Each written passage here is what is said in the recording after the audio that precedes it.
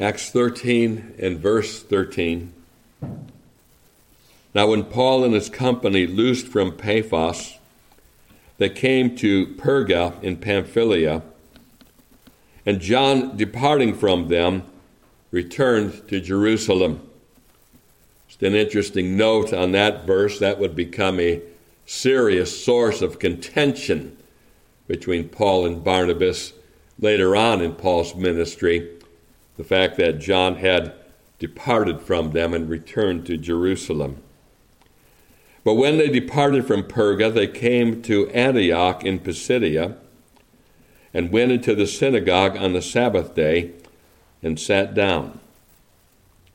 And after the reading of the law and the prophets, the rulers of the synagogue sent unto them, saying, Ye men and brethren, if ye have any word of exhortation for the people, say on. Then Paul stood up, and beckoning with his hand, said, Men of Israel, and ye that fear God, give audience. The God of this people of Israel, chose our fathers and exalted the people when they dwelt as strangers in the land of Egypt. And with an high arm brought he them out of it. And about the time of 40 years suffered he their manners in the wilderness. And when he had destroyed 7 nations in the land of Canaan, he divided their land to them by lot. And after that he gave unto them judges about the space of 450 years, until Samuel the prophet. And afterward they desired a king. And God gave unto them Saul the son of Cis, a man of the tribe of Benjamin, by the space of 40 years. And when he had removed him, he raised up unto them David to be their king, to whom also he gave testimony, and said, I have found David the son of Jesse, a man after mine own heart, which shall fulfill all my will. Of this man's seed hath God, according to his promise, raised unto Israel a Savior, Jesus. When John had first preached before his coming the baptism of repentance to all the people of Israel, and as John fulfilled his course, he said, Whom think ye that I am? I am not he, but behold, there cometh one after me, whose shoes of his feet I am not worthy to loose. Men and brethren, children of the stock of Abraham, and whosoever among you feareth God, to you is the word of this salvation sent. For they that dwell at Jerusalem and their rulers, because they knew him not, nor yet the voices of the prophets which are read every Sabbath day, they have fulfilled them in condemning him. And though they found no cause of death in him, yet desired they Pilate that he should be slain. And when they had fulfilled all that was written of him, they took him down from the tree and laid him in a sepulchre. But God raised him from the dead. And he was seen many days of them which came up with him from Galilee to Jerusalem, who are his witnesses unto the people. And we declare unto you glad tidings, how that the promise which was made unto the fathers, God hath fulfilled the same unto us their children, and that he hath raised up Jesus again, as it is also written in the 2nd Psalm, Thou art my son, this day have I begotten thee. And as concerning that he raised him up from the dead, now no more to return to corruption, he said on this wise, I will give you the sure mercies of David. Wherefore he saith also in another psalm, Thou shalt not suffer thine Holy One to see corruption. For David, after he had served his own generation by the will of God, fell on sleep, and was laid unto his fathers, and saw corruption. But he whom God raised again saw no corruption. Be it known unto you, therefore, men and brethren, that through this man is preached unto you the forgiveness of sins. And by him all that believe are justified from all things from which ye could not be justified by the law of Moses. Beware, therefore, lest that come upon you which is spoken of in the prophets. Behold, ye despisers, and wonder, and perish. For I work a work in your days, a work which ye shall in no wise believe, though a man declare it unto you.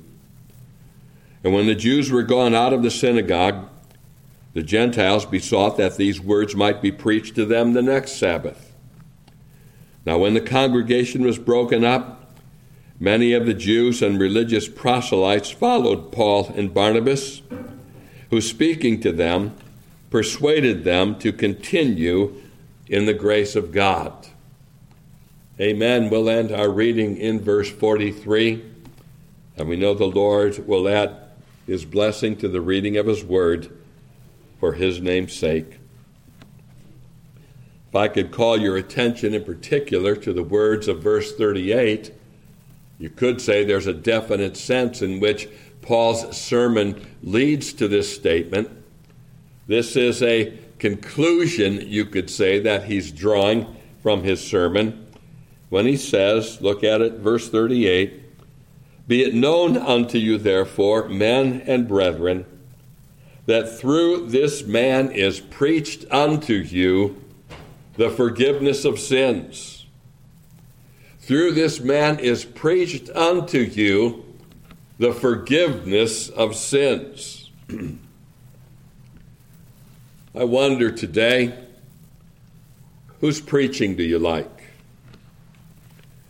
These days you can access just about any preacher in the world through sermon audio or through other internet websites. And you're not restricted to preachers that are even alive. There's all sorts of Spurgeon sermons that are read on the internet. Indeed, you can get those on sermon audio too. More recently, relatively speaking, a website was created that posts hundreds of Martin Lloyd-Jones sermons. You like to read Martin Lloyd-Jones? I love to read that man's sermons. Well, there's a website where you can actually hear the man preach himself back when he was still in this world. Years ago, when we studied the Sermon on the Mount, I said on numerous occasions that the Sermon on the Mount is, in my opinion, the best sermon ever preached by the greatest preacher that ever lived. So I guess I'd have to weigh in by saying my favorite preacher is Christ himself.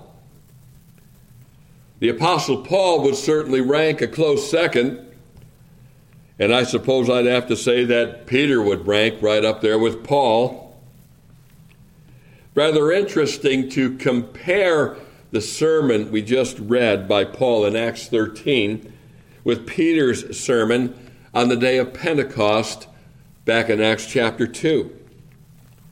Their theme is the same. It's in verse 23 here in Acts 13.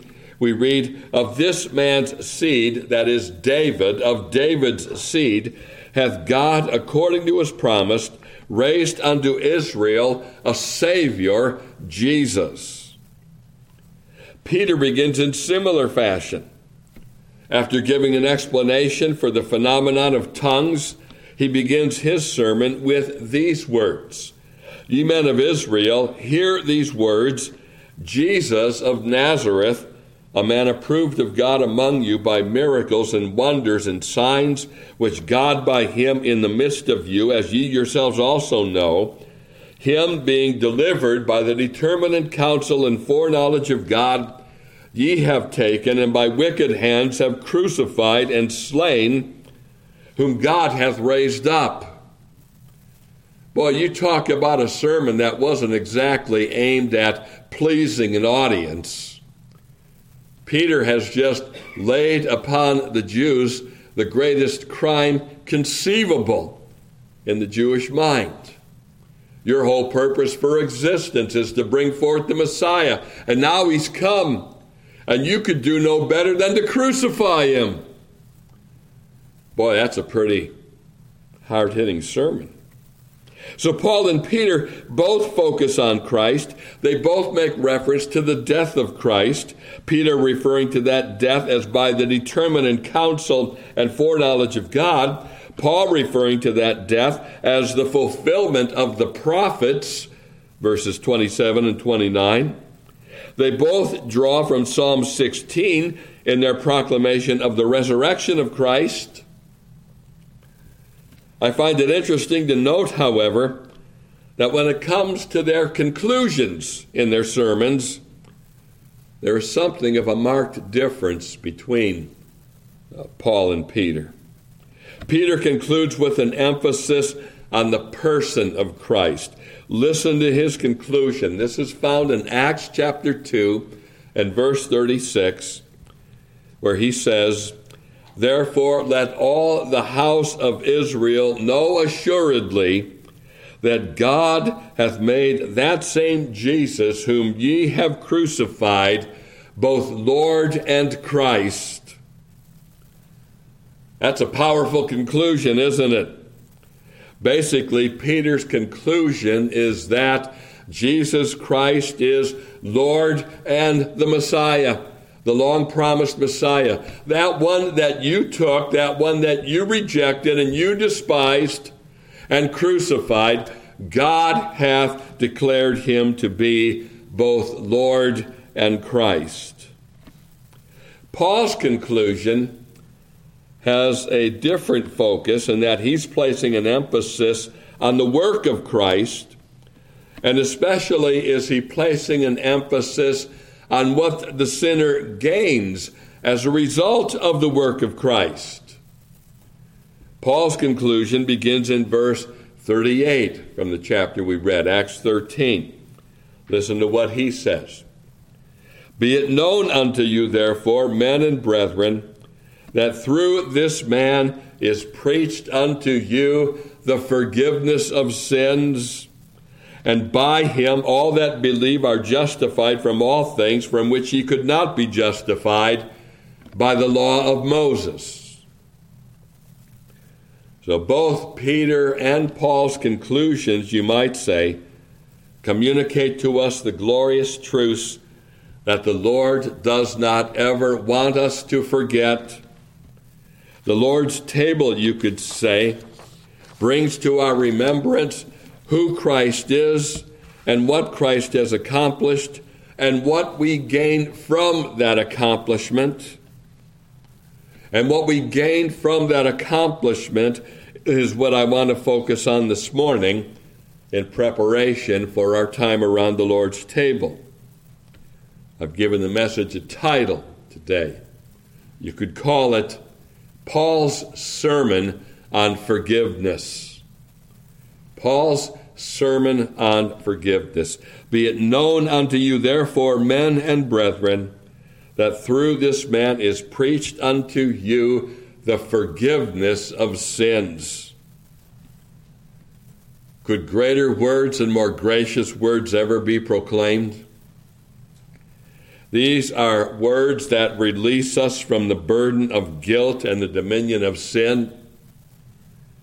I have to admit, as I was contemplating this verse, that scene came to my mind. John Bunyan's Pilgrim. He's got that heavy burden on his back.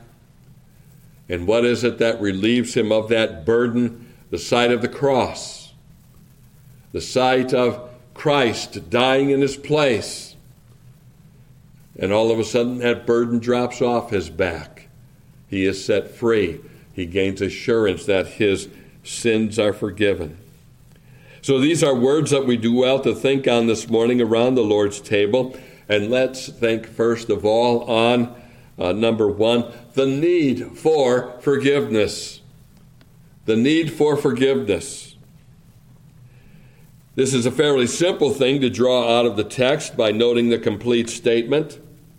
"Be it known unto you, therefore, men and brethren, that through this man is preached unto you the forgiveness of sins." The forgiveness of sins. Now, had there been any in Paul's audience that were so deceived as to think that they were righteous and in need of no forgiveness, well, this conclusion wouldn't have done much for them. We're talking about forgiveness of sins. And so I suppose you could call Paul's sermon, in that respect, an evangelistic sermon. And if you read on down the narrative, you see that it made its biggest impact on the heathen Gentiles, who all wanted to hear Paul preach again. So thrilled were they at the prospects offered in this sermon on the forgiveness of sins. The Jews maybe not so much. Indeed, the Jews may have felt insulted by the very notion that they had need for such forgiveness. But the thing we have to keep in mind here is that this sermon was preached in a synagogue in Antioch of Pisidia. They came to Antioch in Pisidia and went into the synagogue on the Sabbath day and sat down. We read in verse 14. There were, of course, a lot of Jews, probably mostly Jews, in that synagogue, which means then, doesn't it, that Paul was not simply preaching evangelistically to lost heathen, he was preaching just as much to religious people, God's chosen, the Jews, his kinsmen in the flesh. And it goes to show you, doesn't it, that religious people basically need the same message as the heathen. And what is that message? It's the message of forgiveness of sins. John writes to Christians in his first epistle, 1 John chapter 1 and verse 8, if we, who is we? Well, John himself, the ones he's writing to, Christians, if we say that we have no sin, we deceive ourselves and the truth is not in us. 2 verses later, verse 10, if we say that we have not sinned, we make him a liar and his word is not in us. Show me a man or a woman, an adult or a child, anyone who will not admit sin, I'll show you a liar. Or a person who is at least self-deceived. If we say we have not sinned, we make him a liar, and his word is not in us. Paul's sermon, then, is an appropriate word for sinner and saint alike.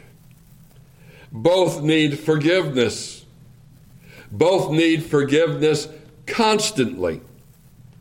We all transgress the law, and we all fail to measure up to the demands of the law. And so this need for forgiveness becomes the backdrop to the gospel. We declare unto you glad tidings, Paul says in verse 32. But without the reality of sin and the need for forgiveness of sin, those glad tidings really become quite meaningless. But what a blessing the proclamation of forgiveness becomes to those who know in some measure the reality of sin and the guilt of sin that incurs and the misery that sin produces. To those that have any kind of awareness at all of sin and its guilt and its misery, these words become glorious words. These words of forgiveness. Think of your own failures, Christian. Think of the things you could have done better. Think of the ways in which you've transgressed. Think of the times that the sin of unbelief has captured your heart and abode with you. Think of the times that you failed to demonstrate the love of Christ, whether it be to your children or your neighbors or your workmates or your lost siblings. Think of the breaches to your integrity. How many times have you had to heave aside toward heaven and then say to yourself, if only I had been a better Christian. Every sermon I hear exposes my sin. I can't think of a single message in which I've been able to say, that sermon has nothing to do with me. It may have a lot to do with others, but not with me. I may have a lot of defects in my walk with the Lord, but I can take exception to that message. Now, it's against such a backdrop of solemn humiliation and a deep sense of unworthiness that Paul's message comes to revive your hopes that you really are a Christian. Be it known unto you, therefore, men and brethren, that through this man is preached unto you the forgiveness of sins. Paul's gospel message was instrumental in planting many churches and in leading souls to Christ. And his message continues to be instrumental in ministering hope and encouragement to Christians who seem ready to give up the battle, as it were, out of a sense of despair. Do you not find in his declaration of forgiveness a sense of relief and renewed hope for your soul?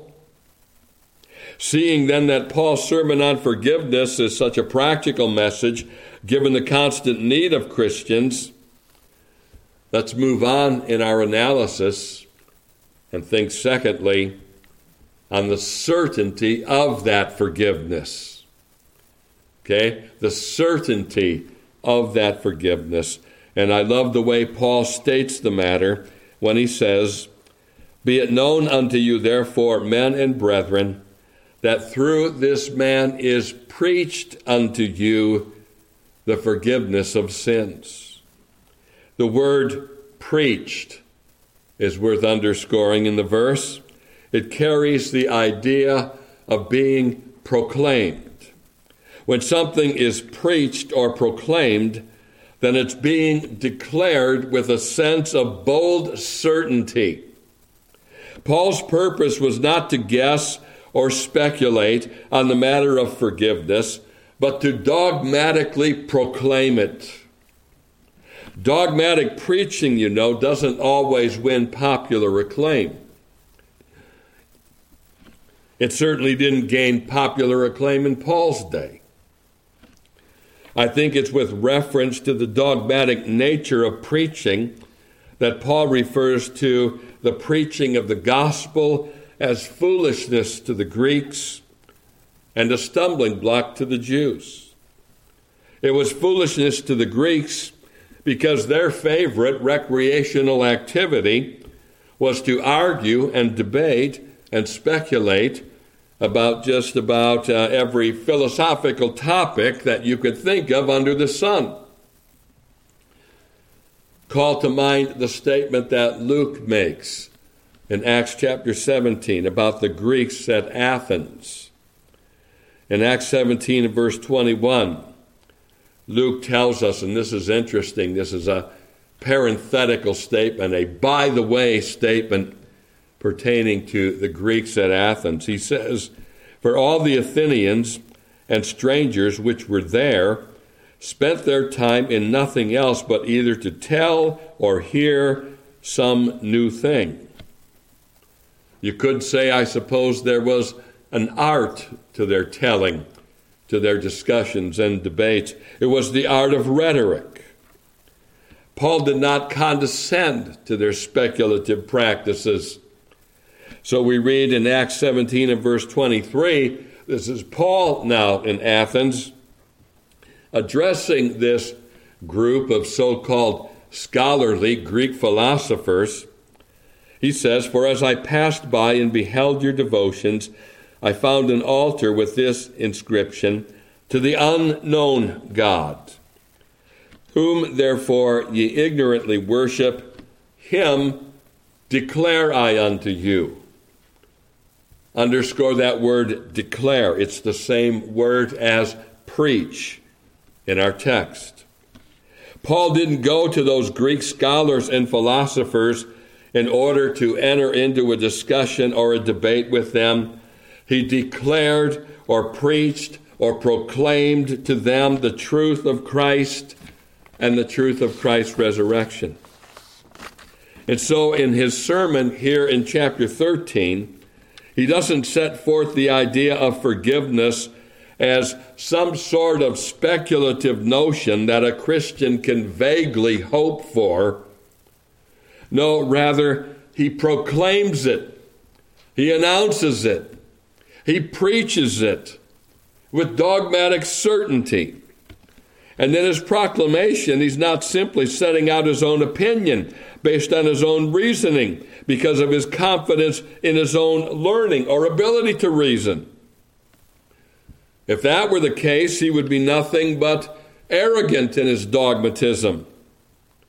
But you'll notice in his declaration that he sets before his hearers the grounds for his certainty. Here's why he could proclaim this with such dogmatic certainty. Be it known unto you, therefore, men and brethren, that through this man is preached unto you the forgiveness of sins.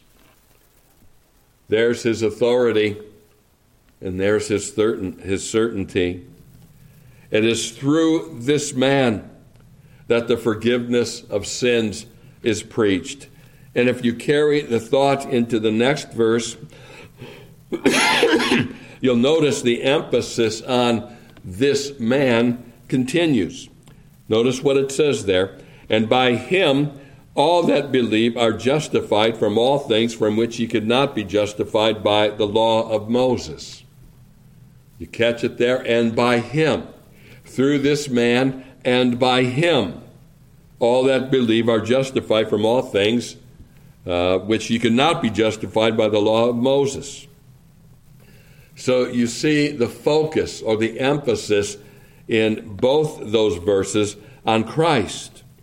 It is through this man and by him that the blessings of salvation are gained. It is through this man and by him that Paul can state it dogmatically that you are forgiven for your sins. Now, when you read such statements pertaining to Christ, you should be moved to say that if forgiveness is through this man and by him, then what manner of man is this?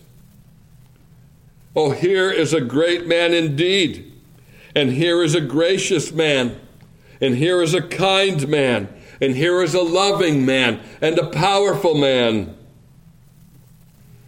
One of my favorite miracles that's recorded in the Gospels is that instance where you have the four men who carry a paralytic to Christ. They can't get to him because of the crowd, so they lift him up on the roof, and they do, I suppose, what the owner of the home probably didn't appreciate much. They unthatched the roof, lowered the man down so he's right in front of Christ. Christ can't possibly escape noticing him now. And the first thing Christ says to him is, "Son, be of good cheer. Your sins be forgiven you." And of course that sets the Jewish crowd to scratching their heads and saying, who does this guy think he is? Who has authority to forgive sins but God only? Who indeed? And then Christ, in order to demonstrate that he does have that authority, he commands the paralytic to rise from his sick bed, take up his bed, and go home, which the man does. He performs a miracle, and the performance of that miracle is not merely to heal a man of a long-lasting physical defect. The reason behind that miracle is to prove that this man, Christ, does indeed have the authority to forgive sins. So doesn't such a dogmatic proclamation of Christ as the grounds for our forgiveness indicate to you that if you want strong assurance of sins forgiven, you'll serve yourself well by getting to know this man, Jesus Christ? The more acquainted you become with his character and his divine and human nature, then the stronger your assurance will become that your sins are forgiven. The more you'll recognize and appreciate the authority behind the declaration that through this man is preached unto you the forgiveness of sins.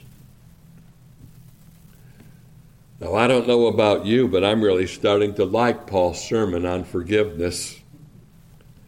Here's a sermon that reaches me where I am, for I'm in constant need of forgiveness. And here's a sermon that is proclaimed with dogmatic certainty, and it can be proclaimed with dogmatic certainty because that certainty is grounded in a glorious man, the God-man, Christ Jesus, who can and did secure this forgiveness by us by his atoning death. Very thing we're called on to remember, his atoning death.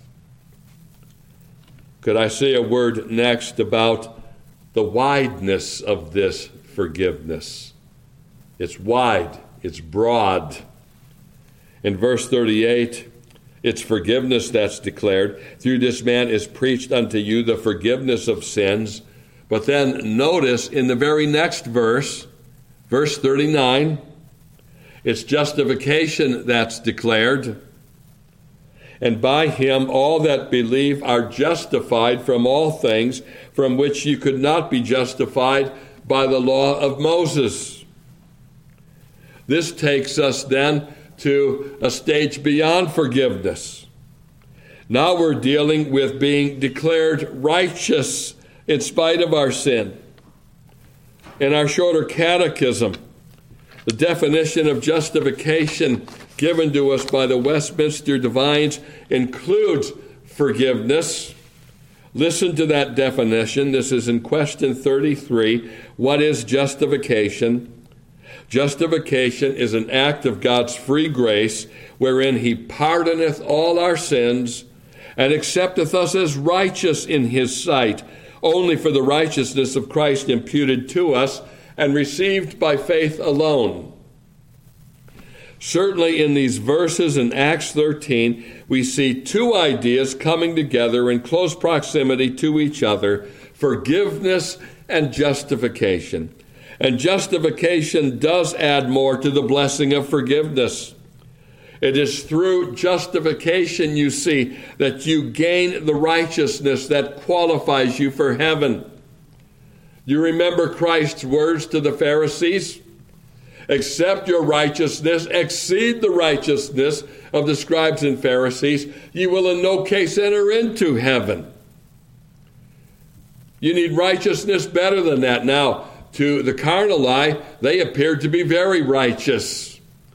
In church, every time the doors were opened, you could say, faithfully tithing, faithfully observing every precept required of them. At least externally, they appeared so.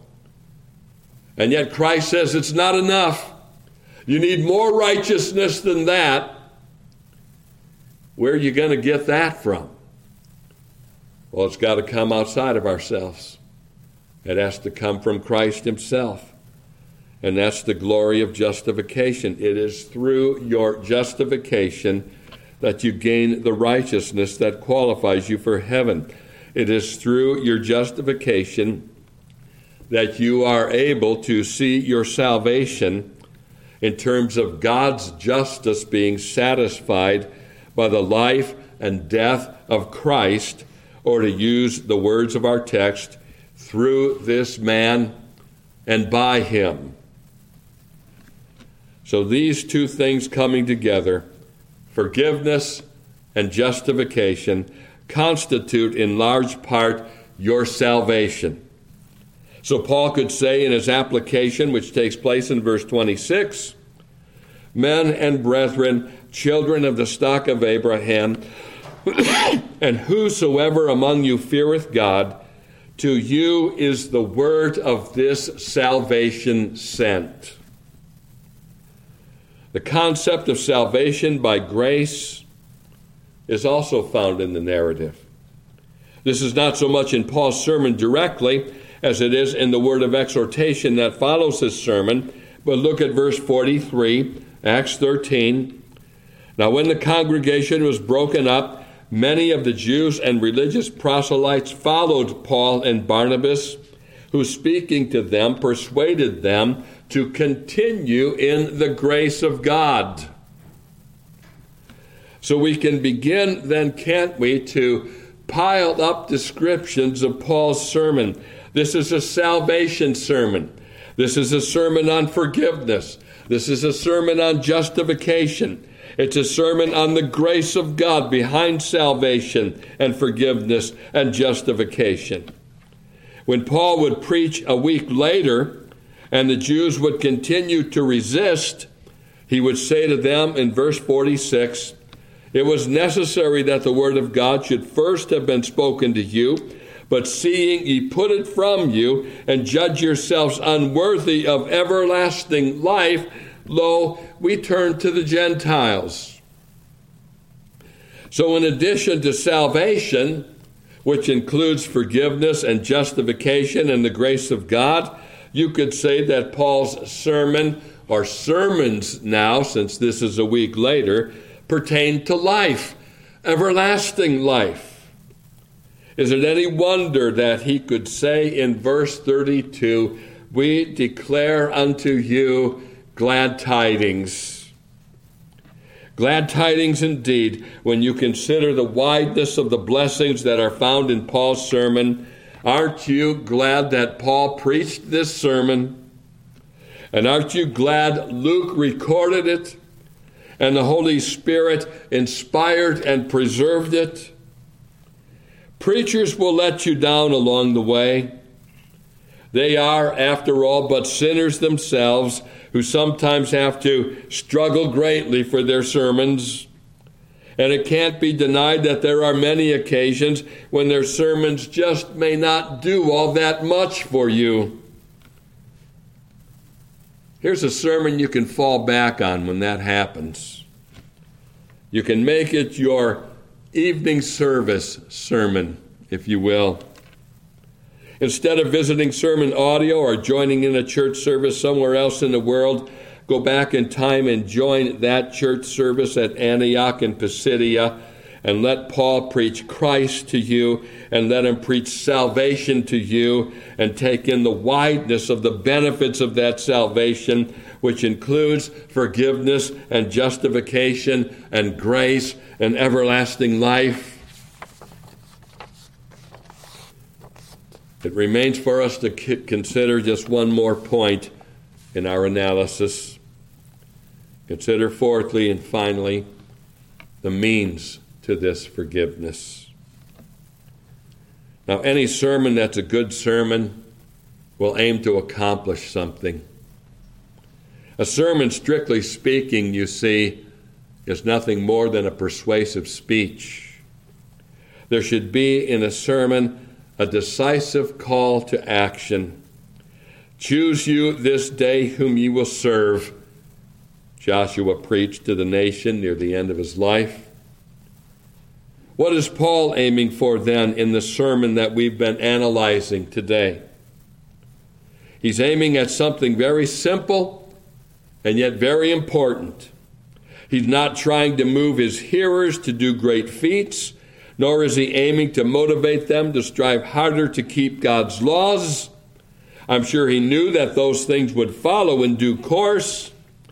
But what Paul is aiming for in his sermon is that his hearers would believe, that they would believe the gospel. Look at verse 39 again. "And by him all that believe are justified from all things from which you could not be justified by the law of Moses." There's his aim. He wants his hearers to believe. And there's God's aim. He wants you to believe. He wants you to believe in Christ, that he came and that he died in fulfillment of the prophets, and that he rose from the dead so that through him you could be forgiven, and by him you could be justified. Believe it. That's the aim of the sermon. Now, in one sense, this is something very simple because it's factual. Paul wants his hearers to believe the facts pertaining to Christ. But in another sense, it's impossible. Note the warning that Paul gives his hearers beginning in verse 40. Beware, therefore, lest that come upon you which is spoken of in the prophets. Behold, you despisers, and wonder, and perish. For I work a work in your days, a work which you shall in no wise believe, though a man declare it unto you. Oh, what a solemn warning. The Jews were called on to believe, and yet the prophets foretold the sad and tragic truth that they would not believe. And in failing to believe, they would count themselves unworthy of everlasting life. Now, in a sense, we're all unworthy of everlasting life. But in the case of the Christ-rejecting Jews, it was their pride and their unbelief that kept them from everlasting life. How I hope this morning that nobody here will fall into that category. Those that call themselves unworthy of everlasting life through their refusal to believe. I hope your pride and unbelief will compel you to flee to Christ rather than flee from Christ. To those who believe, all these blessings are secured. Those who believe will find the words of the gospel to be glad tidings indeed. Note in closing the words of verse 48. I hope you fall into the scope of this verse. And when the Gentiles heard this, they were glad and glorified the word of the Lord. And as many as were ordained to eternal life believed. I wonder this morning, are you glad? Are you glad for a declaration such as this that says, through this man is declared unto you the forgiveness of sins? I can't deny it thrills my soul every time I read it. I see the need of it. Oh, Lord, how thankful I am for such a declaration. How thankful I am that there is an authoritative basis for this declaration. This isn't one man making this up. This is a man preaching with power. It ought to make your soul glad. I wonder today, are you ordained to eternal life? There's a very simple test you can apply to yourself to make your calling and election sure, and the test is this. Do you believe the gospel? Will you believe the gospel? To those who do and will, the word of Paul is certain. Your sins are forgiven, and you are justified, and life is your portion, and your duty now is to continue in the grace of God. And what an opportunity the Lord's table affords us now this morning. By partaking of these elements, you are able to say to God and to everyone around you, I do believe, I will believe that Jesus died for me, that on the cross he shed his blood from sin to set me free. Let's close then in prayer then before we distribute the elements. And let's all pray. O Lord, as we bow now in thy presence, we thank thee for such glad tidings. We thank thee, Lord, for moving Paul to preach this sermon. And we thank thee, Lord, that it's grounded in the truth of Christ. It's not something that he concocted from his own imagination. Indeed, we know that there was an earlier time in his life when he sought to stamp out the message that he proclaimed. We thank thee that Paul met with Christ on the Damascus road. From that day forward, he proclaimed Christ. And we thank thee, O Lord, that this sermon is recorded and inspired and preserved for our benefit, that we may know and know with certainty that through this man is preached unto us the forgiveness of sins. We thank thee, Lord, for the forgiveness of our sins. And we ask of thee now to draw near to us as we remember the broken body and shed blood of Jesus Christ, in whose name we pray. Amen.